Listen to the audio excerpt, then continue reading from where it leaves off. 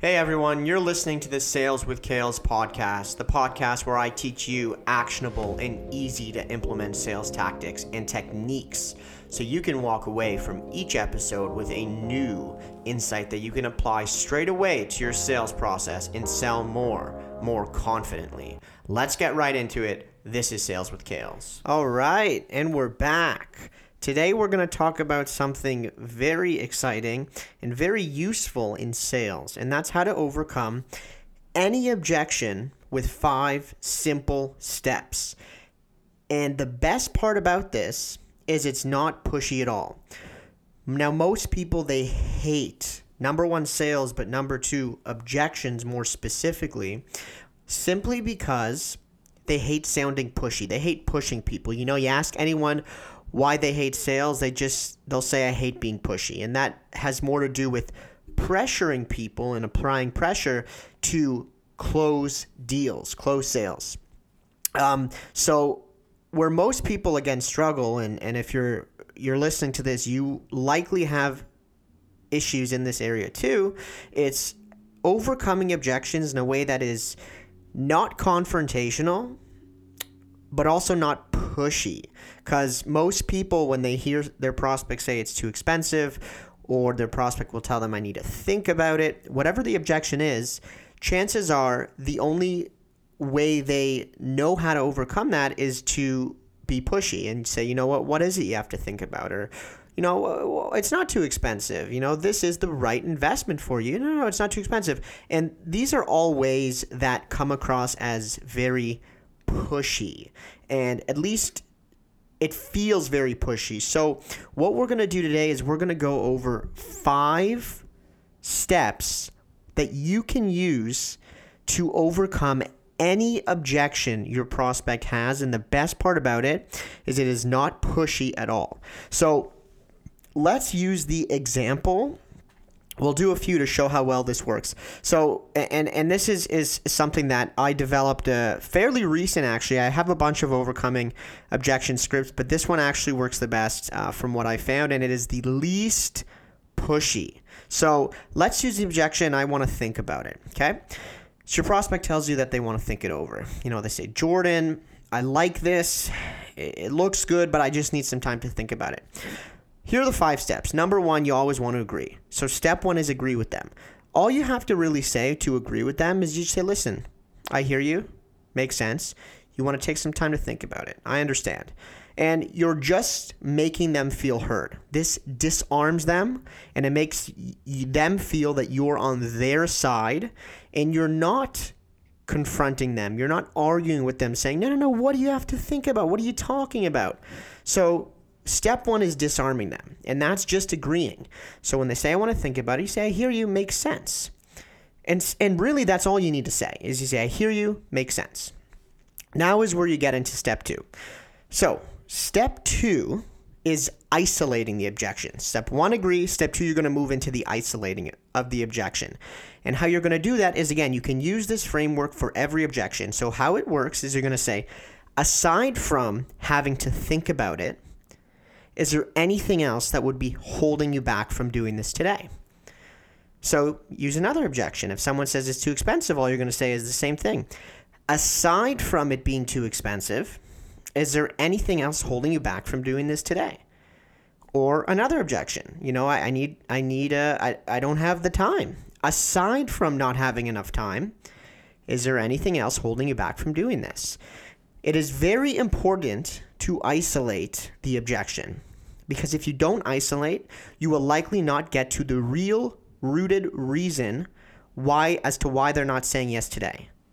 And just to add here, all of these steps are necessary. So step 1, agree. Step 2, isolate.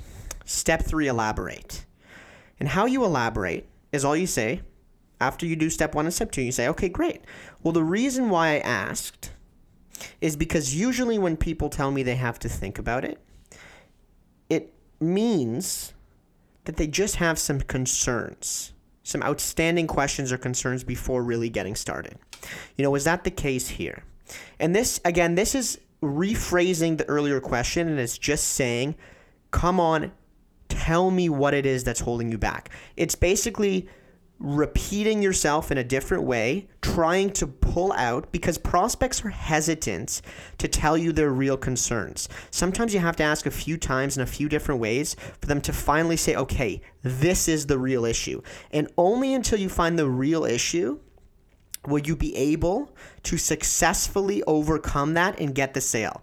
So that's why this is so important. So again, step 3 is elaborate. So again, the reason why I ask is because when people tell me I need to think about it, it's usually because they have some outstanding questions or concerns before actually getting started. Is that the case here? And they're most likely either going to say, yes, my real concern is this, or they'll say, no, the only thing is I just need some time to think about it. And then you're going to move into step 4, which is a three-part questioning. And it's very simple. You're going to say, okay, great. Well, look, let me ask you another question. Does everything we talked about make sense to you? And they're going to say yes if you've done a good job. And that's great. The second question is you're going to say, well, is there any specific questions or concerns you might have with the program, the product, or the service itself? And again, this is rephrasing that question to get out any concerns, no matter how small, to get it on the table so you can address them and do business today. And again, they're going to either say, okay, here's the concern, or they're going to say no. And if they say no, this is reassuring, number one, you. But what's most important, when they say no, I have no questions or concerns, and this program or this product or service makes complete sense to them, they're also convincing themselves that this is right for them today, because everything makes sense as they're saying to you, and they have no questions or concerns. Now, the last and most important question you're going to ask them is you're going to visualize with them. So you're going to say, well, great. You have no questions, no concerns. It makes sense. Let me ask you one more question. Let's say we did business today and we started with this service, or you picked up this product today, and in 2 months now it's solved your problem. So you want to obviously get specific. So let's say we're talking about personal training for a gym. You say in 2 months now we were able to help you lose the 20 pounds you want to lose. You've been trying to lose that for 6 years. You were 20 pounds lighter on the scale, and you paid me $500 a month to get you there. Would that be a huge problem? And you know what they're going to say? They're going to say, of course not. They're going to say it would not be a problem, because it wouldn't. And what they're saying there is they're confirming to you and confirming to themselves that they would pay this amount of money to get this result. So if you really think about these 3 questions in that format, in that structure, they're telling you everything makes sense, they have no questions or concerns, and they're happy to pay you if you get them the result. So the last question you're going to ask them following this sequence is, well, great. It seems like this is a perfect fit. Is there really any reason to not do this today? And once you ask those 4 questions in that right order, think about it for a second. Really think about it. Would there be any reason to not do business with you today? If everything makes sense about the product or service, if they have no questions or concerns, if they did business hypothetically with you and they saw the results you want, and they saw the results that they want, is there really any reason to not get started? And the answer is always, you know what, no. And oftentimes this process, these series of questions, allows them to realize that for themselves, and they're going to say, when you look at them and you say, well, great, it seems like a perfect fit. Is there any reason to not do business today? And a lot of the times they're going to say, no, Jordan, you're right.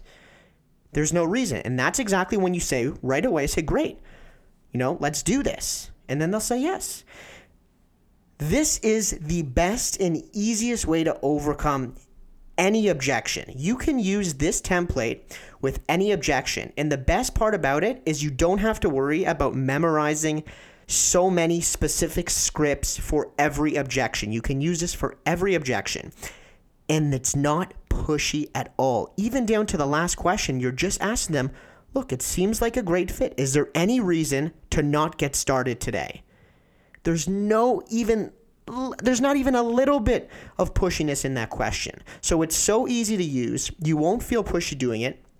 And the most important part I'm going to say is if you re-listen to this, and I encourage you to do so, you want to use all of these steps that I just talked about.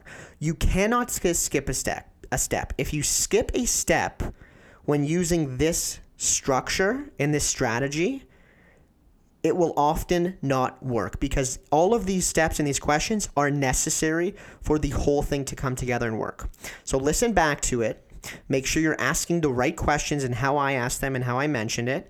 And I 100% guarantee you are going to see a significant difference in your closing percentage, and you're going to be very happy you used it. So use it, try it out for yourself. This was all for today. Until next time, take care.